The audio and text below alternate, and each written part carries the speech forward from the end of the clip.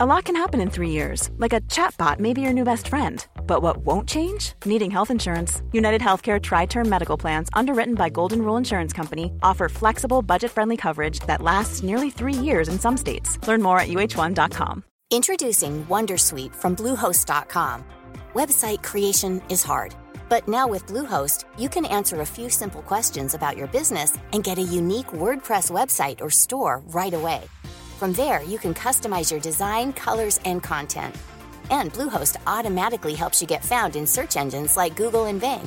From step-by-step guidance to suggested plugins, Bluehost makes WordPress wonderful for everyone. Go to bluehost.com/wondersuite.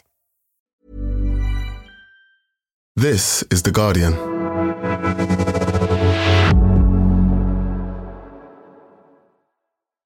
The Guardian Archive long read.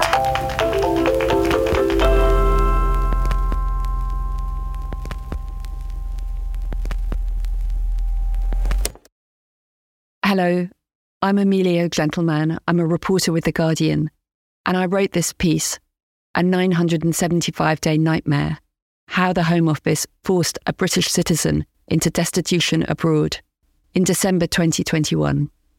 I'd been thinking about writing this piece probably for about 18 months before it was published. I'd heard about Richard Amoa's case from his lawyer, and I think I found it one of the most shocking cases of people affected by the Windrush scandal that I'd come across. By the time I started writing about him, I'd already interviewed probably about 50 people who'd been affected by the Home Office scandal. But there was something about the way that the British government had treated Richard that really, really shocked me. At the time I wrote the article, I really wanted to look at why the Windrush compensation scheme was going so badly wrong. It was really problematic right from the beginning because people felt that the process of applying to the Home Office to get compensation for mistakes that the Home Office had itself made was a bit like asking the Home Office to mark its own homework. And right from the beginning, the payouts that were being offered to people whose lives had been ruined by the scandal were really remarkably low. In this piece, I go into a lot of detail about how the Home Office tries to calculate how much money people should be paid for the really bad trauma that was imposed on them when that department wrongly classified them as immigration offenders. I think what's helpful to think about when listening to the piece now is how little has changed since 2021. It's now 5 years since the government first apologised for the Windrush scandal, and it's 4 years since the compensation scheme has been in operation. But the same problems that Richard is highlighting in this article continue to be really problematic for people who are applying for compensation now. Only 1,600 people have received any money from the government, and people who are working to help applicants are still complaining that the process is incredibly complicated and very, very slow. I think the government would really like us to believe that this was a scandal that they have apologised for and which has been broadly resolved. But when you listen to Richard's story and the stories of other people who were affected by the scandal, who are still fighting to get compensation, it's really clear that this is an issue which is still really very far from being resolved. Welcome to The Guardian Long Read, showcasing the best long-form journalism covering culture, politics and new thinking. For the text version of this and all our long reads, go to theguardian.com/long read.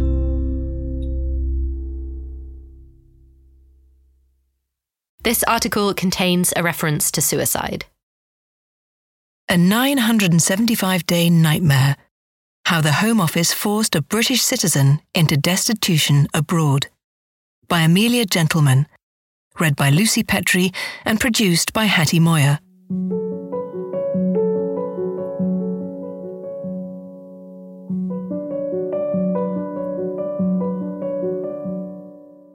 8 months ago, the events that shattered the life of Richard Amoah, a 58-year-old upholsterer from South London, were condensed into a series of succinct, emotionless paragraphs typed into boxes on an 18-page form, scanned and emailed to a government office in Sheffield. Everyone knows you can't put a price on happiness, but it is now the Home Office's job to assess the cost of Amoah's unhappiness after a series of disastrous government mistakes left him destitute on the streets of Ghana's capital, Accra, for 2.5 years. As they process Amoah's claim for compensation, staff in Vulcan House, the Home Office's riverside headquarters in Sheffield, will need to address a number of difficult questions. How should the government compensate someone for carelessly wrecking their life? What is the correct payment for rupturing family bonds? Can the loss of a stable, happy existence be remedied with a methodically quantified payout? Amoah is one of at least 13,000 victims of the Windrush scandal, in which retirement-age UK residents who had been born in the Commonwealth and travelled legally to Britain as small children were misclassified as immigration offenders. Hundreds of victims of the scandal were wrongly deported or held in detention centres, and thousands more lost homes, were sacked from their jobs, or were denied benefits, pensions, and NHS treatment because of the error. As it became clear how much damage had been caused to this cohort, a major compensation scheme was promised. The scheme, which was launched in March 2019, was meant to offer swift payments to anyone affected. Initial estimates by civil servants suggested that anywhere between £200 million and £570 million would be paid out. But in the nearly 3 years since it launched, the compensation programme has been ridden with controversy and delays. Many claimants object to the fact that the programme is run by the same department that caused their problems in the first place. The Home Office has, effectively, been allowed to mark its own homework. Claimants have expressed dismay at meagre compensation offers, which they feel do not reflect the harm they suffered. At least 23 people have died waiting for a decision. Last year, the most senior black employee in the Home Office's Windrush team resigned, telling The Guardian that the scheme was racist and unfit for purpose. 3 separate inquiries have investigated what is going wrong with the scheme. How the compensation team responds to Amoah's claim and to the more than 3,000 other applicants should be seen as evidence of how committed the Home Office really is to the mantra that it wants to right the wrongs done to the Windrush generation. It's been a car crash, said Anthony Brown, a lawyer who, as co-founder of Windrush Defenders, has advised dozens of people trying to make claims. For the past year, he has been on a committee appointed by Priti Patel, advising the Home Office on what has been going wrong, but he has now stopped attending. I've become disenchanted with the Home Office. They listen, but they don't hear. They don't seem to want to do the right thing. It's really critical now that the whole ethos changes.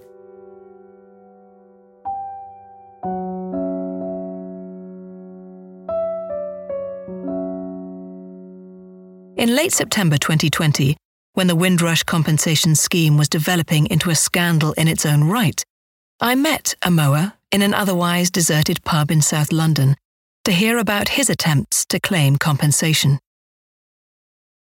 Like most people affected, Amoah arrived in the UK entirely legally as a child. His parents met in the early 1960s, when his Ghanaian father was studying architecture in London and his Irish mother was working as a seamstress. They married and settled in Ghana, where Amoah was born. But in 1964, after the marriage collapsed, his mother returned to London with Amoah, who was still a baby. He travelled to Britain on his mother's passport. At the time she returned to Britain, Amoah's mother was pregnant with her second child, who was born in the UK a few months later. Amoah grew up in Britain and never saw his father again. But in April 2016, when his brother told him of their father's death, Amoah felt moved to attend the funeral in Ghana and finally meet his family there. "I wanted to have a look around and see where I came from," he said. He had not travelled abroad since arriving in the UK 52 years earlier, and he had no passport. He flew using temporary Ghanaian travel documents because they were simpler to get than an emergency British passport. From the airport in Accra, Amoa got on a coach, arriving at his father's town just as the funeral was beginning. Relatives Amoa had never met made him change out of his black suit into a black and red cloth robe and sandals.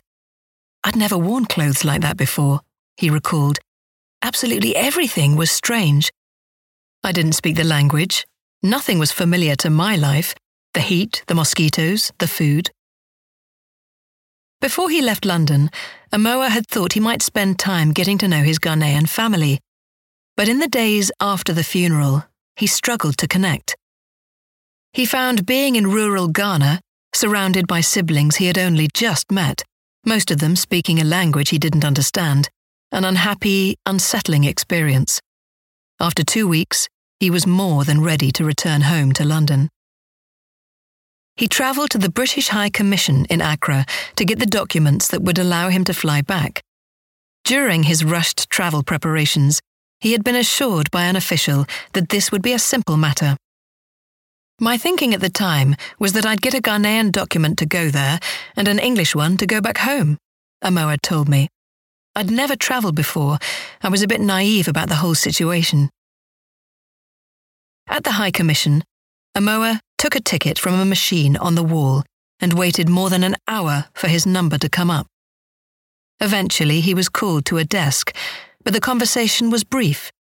He was told that unless he could prove to staff that he was a British citizen, he had no right to board a plane to the UK. Amoa had attended primary and secondary school in Battersea, South London. He had worked and paid taxes in the UK throughout his adult life. He had helped bring up his 5 children and grandchildren in the same part of the city where he had grown up.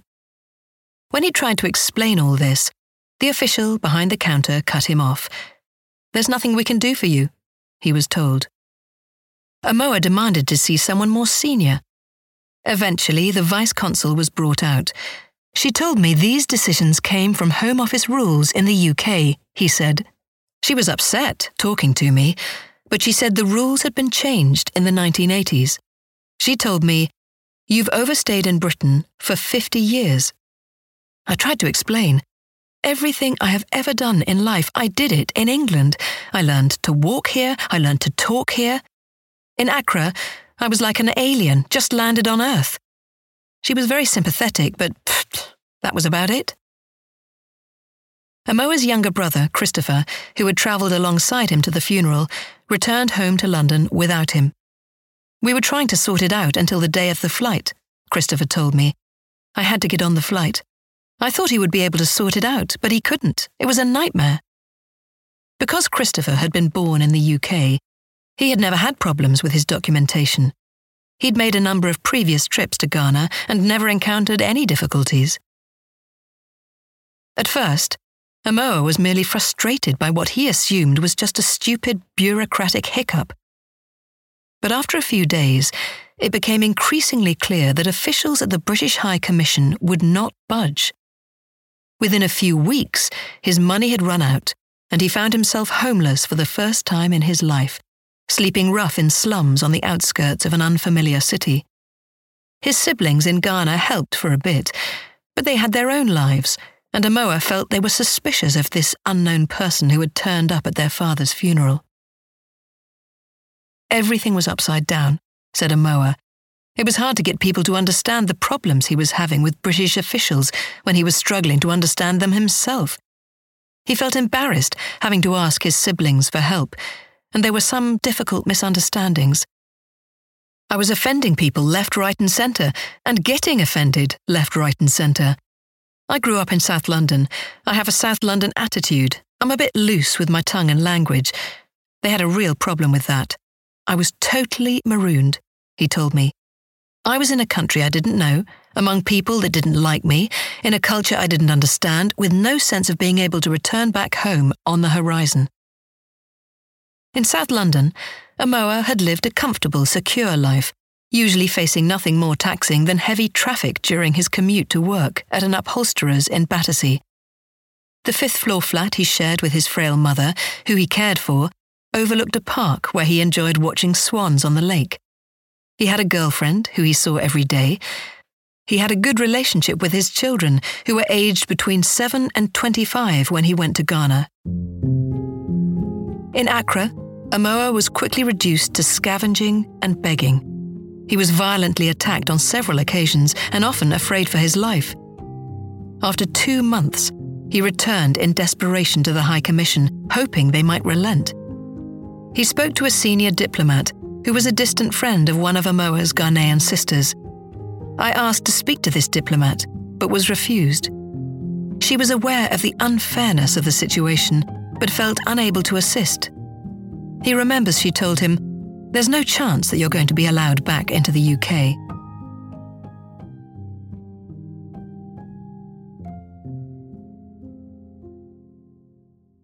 By the time I met Amoah, I had interviewed more than 50 people affected by the Windrush scandal. People had lost their jobs, their homes, their pensions, and access to NHS care. But there was something particularly disturbing about Amoah's conversations with a British diplomat who seemed to recognise that he was British and that he was in an appalling situation through no fault of his own, yet did not feel inclined to help. In Ghana, Amoah's life unravelled. Rather than getting accustomed to the horror, he found himself less and less able to cope. Sometimes, a friend or relative would let him stay for a night or two, but then he would have to move on. "It's hard to stay longer if you have nothing to contribute," Amoah told me. Often he would sit in all-night bars, waiting for morning. Sometimes he would huddle by a street fire in between corrugated iron shanty houses, horrified by the open sewers running through the dirt streets. Sometimes he slept wrapped in a cloth on the beach. A year passed, and then a second. He became seriously ill with malaria, but had no money for medicine. He thought he might die. He picked up odd jobs here and there. A friend in England sent some money. A church offered moral support. But after a while, he lost all hope of returning home and decided to kill himself. He walked out in front of a truck on a fast highway. The truck driver swerved to avoid him and drove into a ditch. He was so furious at the damage to his truck that he attacked Amoah, beating him. "I felt like a prisoner, being held against my will away from my family," Amoah told me, still incredulous at the treatment so carelessly meted out to him by British bureaucrats. It was like being incarcerated for 2.5 years. After about an hour of talking, Amoah began to cry quietly. Amoah was particularly distressed by the damage done to his relationship with his children, who thought he had deserted them. They didn't understand, Christopher later told me. He just disappeared from their lives. They started to resent him. He had no money to call them and could only occasionally afford to visit an internet cafe to try to make contact by email. Richard is a caring, sensitive man, devoted to his children. He was his mother's carer. It would have troubled him greatly to be stuck there, away from them all. Donovan Barnett, an old friend, told me later. He must have been so tormented by the thought that he might never get back here. Christopher tried to help from London, but was overwhelmed by the bureaucracy. "I was going round in circles, calling the embassy, trying to get information," he told me. "I was very worried. He got ill and I couldn't get hold of him. I was thinking I would have to go to bloody bury him."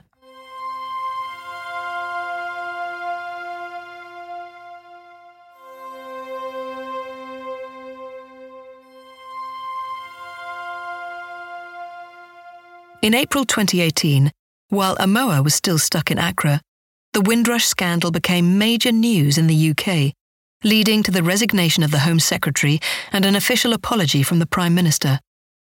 The following month, Martin Ford, a QC who specialises in medical negligence, was appointed by Prime Minister Theresa May to devise a compensation scheme for victims of the scandal. Ford's own parents had come to the UK from Barbados and St. Lucia as part of the Windrush generation, and he was eager to help deliver justice. To the layperson, trying to put a monetary value on human suffering seems an impossible exercise. but compensation lawyers have a methodical approach, breaking down loss and distress into component parts that can be totted up into a neat sum. Ford based his scheme on the tariffs set out in Judicial College Guidelines for the Assessment of General Damages in Personal Injury Cases, the Bible for all compensation lawyers, now in its 15th edition. The guidelines make the process seem simple, assigning a value to every conceivable unhappy scenario.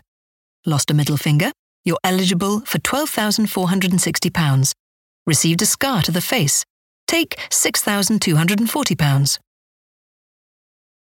Particularly useful to Ford was the chapter on psychiatric and psychological damage, which breaks down levels of suffering, taking into consideration factors such as the injured person's ability to cope with life, education, and work, and the effect on the injured person's relationship with family and friends.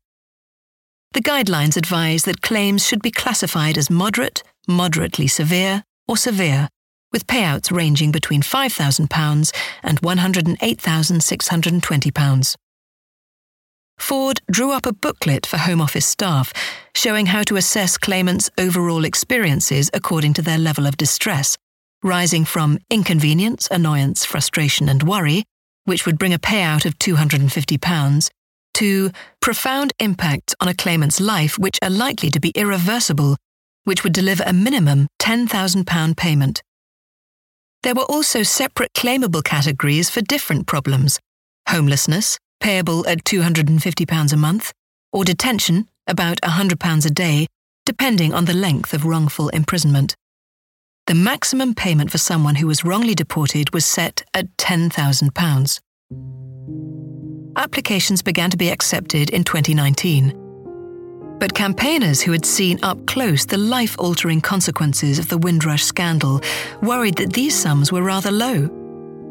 David Lammy raised concerns in Parliament, warning, victims have correctly described these payments as peanuts and insultingly low.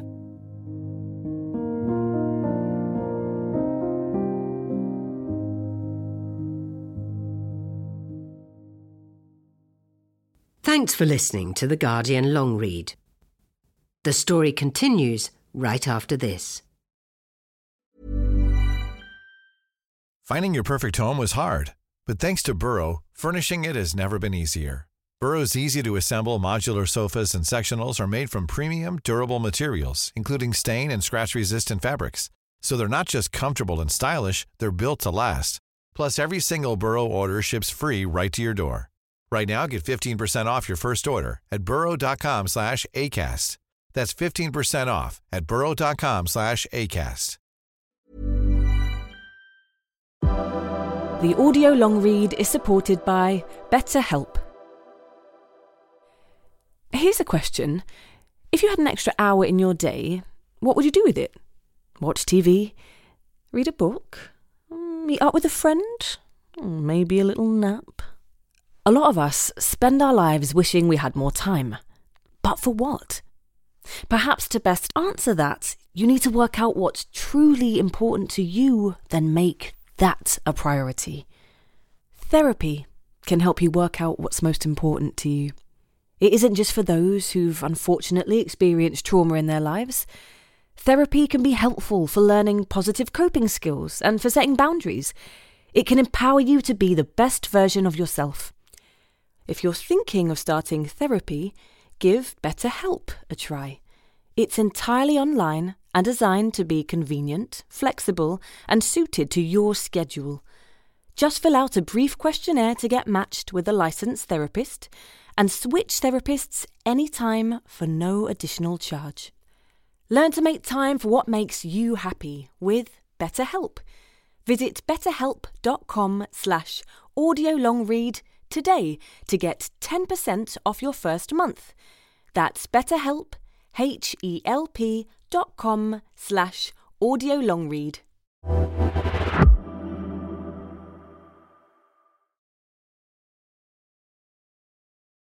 Welcome back to The Guardian Long Read.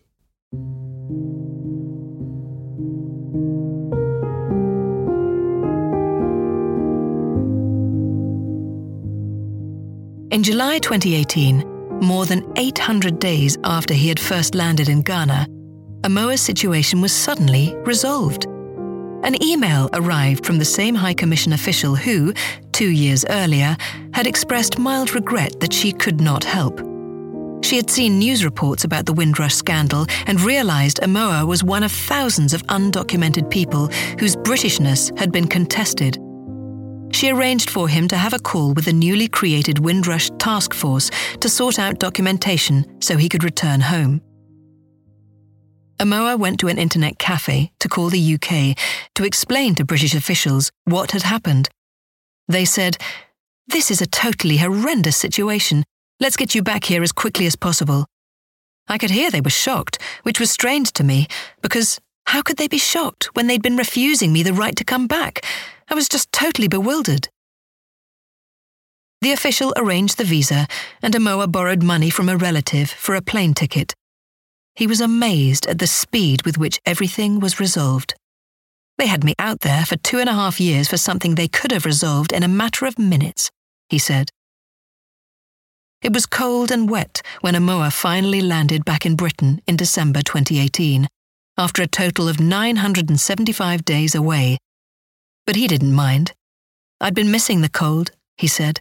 "I could finally exhale and inhale. I felt like I was being put back together again." He hadn't told his relatives he was coming back, so he took a train and then a bus from the airport, using the last bit of money he had been lent. I'd forgotten they didn't take cash on buses. The driver let me on for free. Quickly, he realised that this wouldn't be the return he had hoped for. During his time abroad, his mother had developed Alzheimer's. She barely recognised him. I'd only been able to speak to her once or twice when I was away. She was confused, he said. His long absence had damaged his relationship with his children. I'd become quite alienated from my family. The consensus was that I chose to stay out there. I told them I'd been stopped from coming back into the country, but I didn't go into much detail. I wouldn't want to upset them. They haven't had much to do with me since I came back.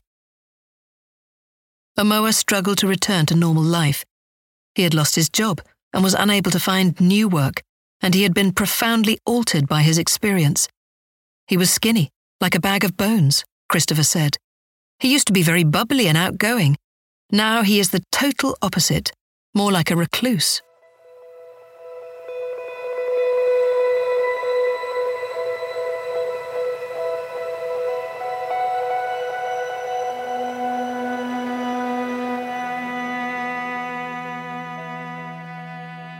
In the summer of 2020, a year and a half after his return, Amoa saw a TV news report about the compensation scheme and decided to apply.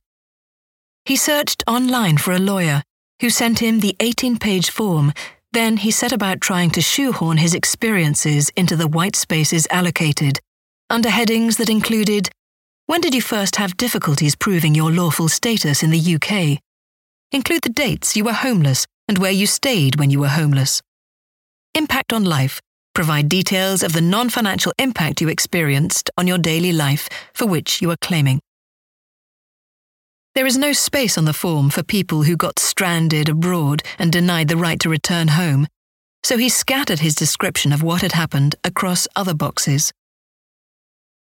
The compensation scheme was designed to be so simple that there would be no need for lawyers, but Amoa said he didn't feel confident enough to do this alone. He instructed Malcolm Johnson of Lime Solicitors on a no-win, no-fee basis.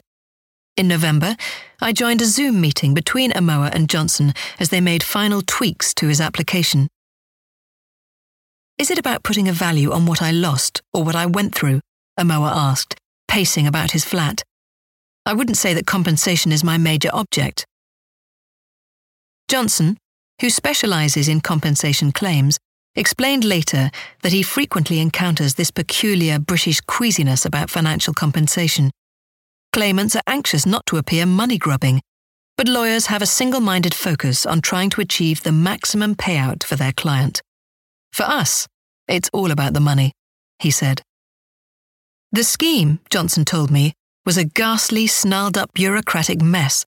much worse than his experience with other government compensation schemes, such as those set up to compensate people who were abused in children's homes, which allocated funding for lawyers and often for medical reports setting out the victim's mental trauma.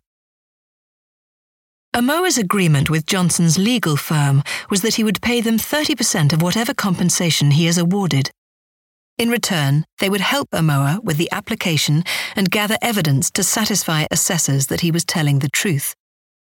The priority was tracking down old pay slips and tax records to prove loss of earnings and establishing medical proof that the experience had an impact. Both have been hard to do. Amoa's own records were thrown away by relatives during his absence, and former employers have not been helpful. As for proving impact, Amoa, like many Windrush victims, was raised to be stoical, and he is disinclined to offload his feelings onto a GP, which makes it hard to prove how badly he has been affected. I don't want to because I don't want anyone thinking that I am mad, Amoa told his lawyer. Johnson had spent a lot of time trying to get Amoa to articulate his pain. He told me, "At each point we ask, were you distressed? How distressed? How debilitating was it?" But Amoa's application was largely written in short, factual sentences. "I could barely afford to eat when I was there as I was not working and had no income," he wrote on the Impact on Life section. "My adult children took the view that I had abandoned them and that I had decided to stay in Ghana of my own free will. My partner left me when I told her I was stuck in Ghana." On the page, his anguish had largely been bleached out.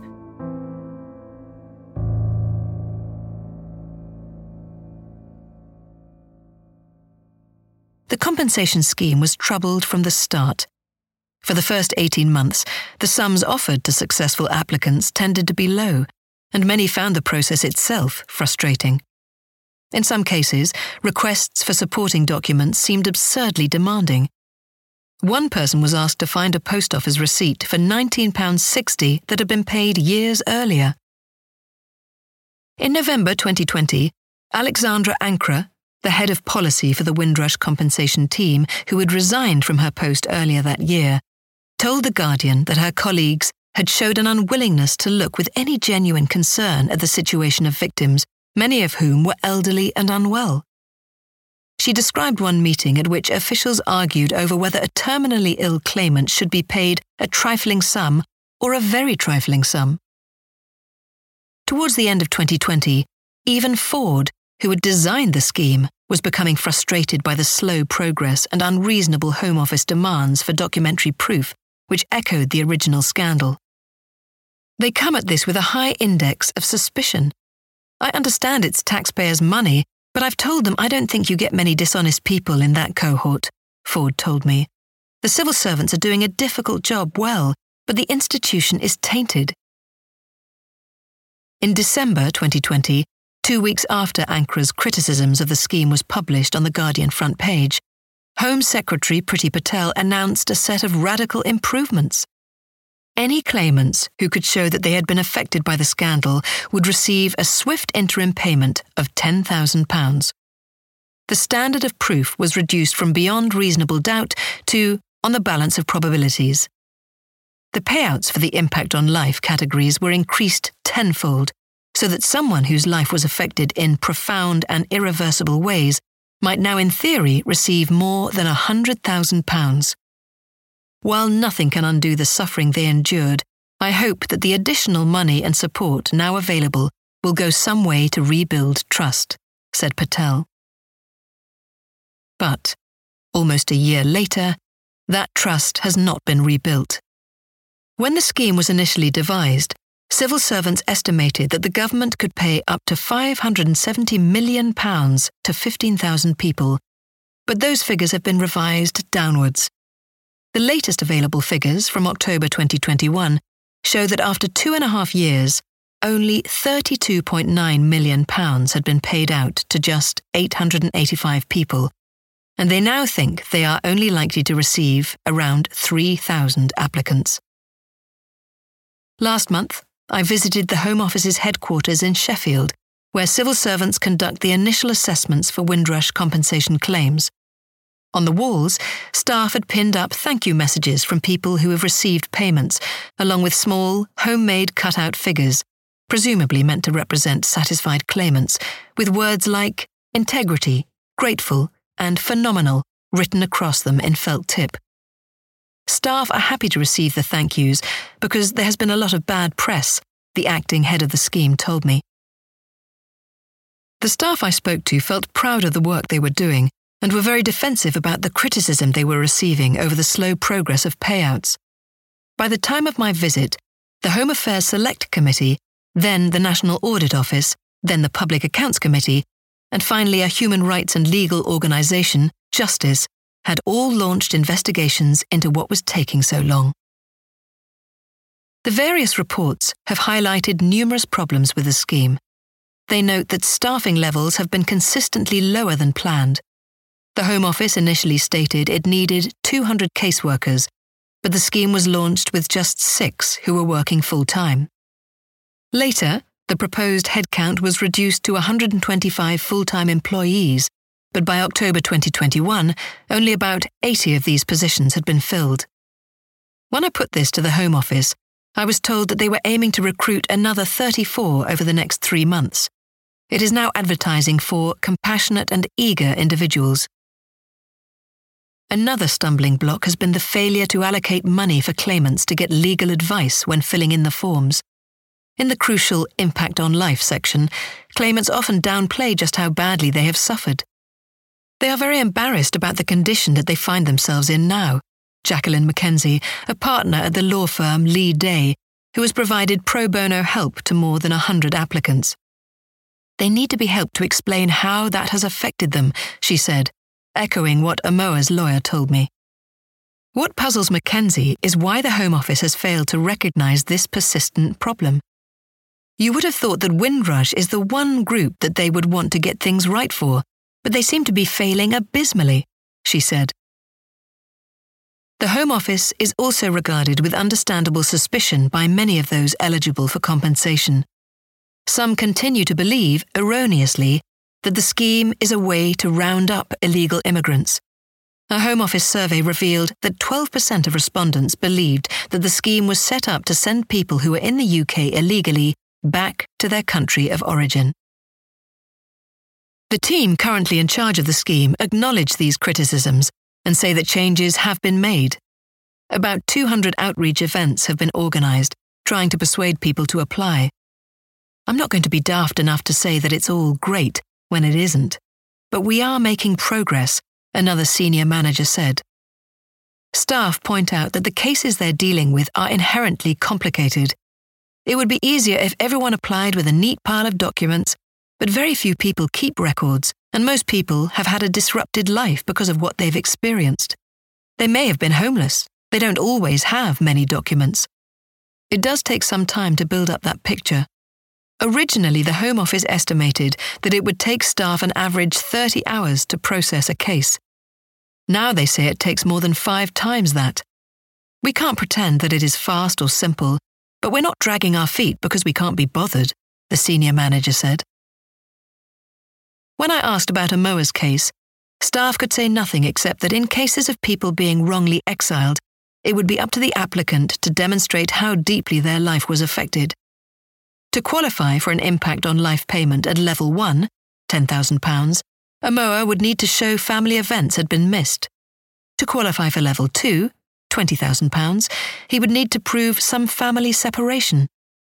For Level 3, £40,000, Amoa would have to demonstrate that his ability to live a relatively normal life was substantially affected, or for Level 4, £70,000, seriously compromised.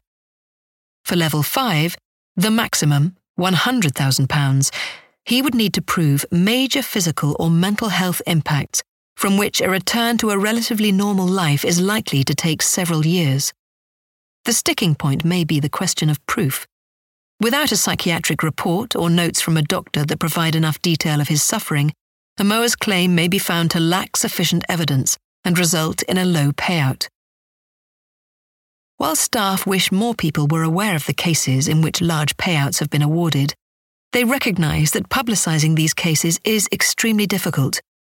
It's never an outcome that you can be pleased about. We can't say this is a good result, because then we would have to say we did this terrible thing to someone, but look, now it has worked out well. It's just not a good news story, said a senior Home Office civil servant, helping supervise the scheme operation from London. Every day, they are reminded of the ways in which their department has devastated people's lives, which can be particularly confronting for people who have spent their whole career with the Home Office. What I do now is the polar opposite of what I used to do, said one caseworker, who transferred over from an immigration enforcement role. We're recognising how much damage we have done, another caseworker said. It's hard, the realisation that the organisation we work for did something so bad to them, and we can't take that back. Taking helpline calls can be distressing. Sometimes people will be really aggressive, telling us how they've suffered. Then the next person on the phone will be crying, absolutely in bits, the senior manager said. The staff who I spoke to seemed genuinely committed to their work and hopeful that, in the end, people will receive fair payments. The Home Secretary and the department remain steadfast in our commitment to ensure that members of the Windrush generation receive every penny of compensation that they are entitled to, said the Home Office in a statement. One caseworker told me, "It's drummed into us that it is our job to try to get them as high an award as possible." They are aware of their department's poor reputation, but they argue that transferring responsibility for the scheme away from the Home Office, as the Home Affairs Select Committee report recommended last week, would simply cause further delays. It's not a popularity contest. People don't have to like us. I don't even mind if they don't trust us, as long as they apply, the senior civil servant said.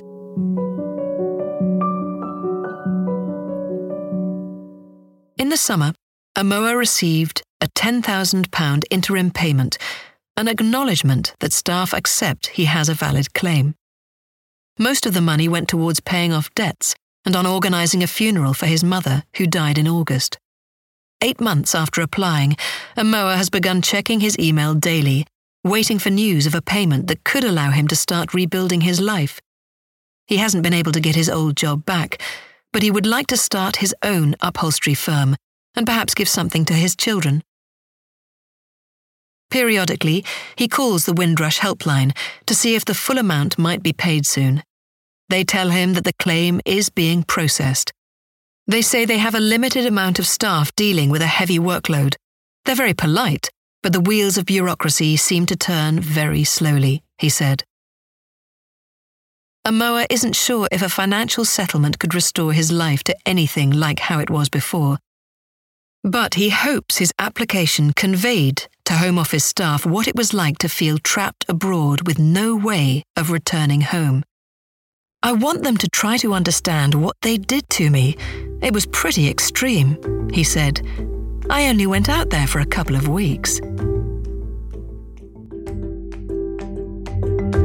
For more Guardian long reads in text and a selection in audio, go to theguardian.com/long read.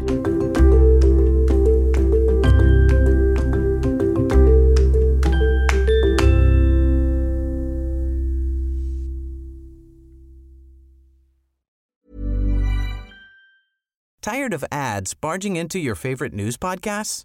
Good news. Ad-free listening is available on Amazon Music for all the music plus top podcasts included with your Prime membership. Stay up to date on everything newsworthy by downloading the Amazon Music app for free or go to amazon.com/news ad free. That's amazon.com/news ad free to catch up on the latest episodes without the ads.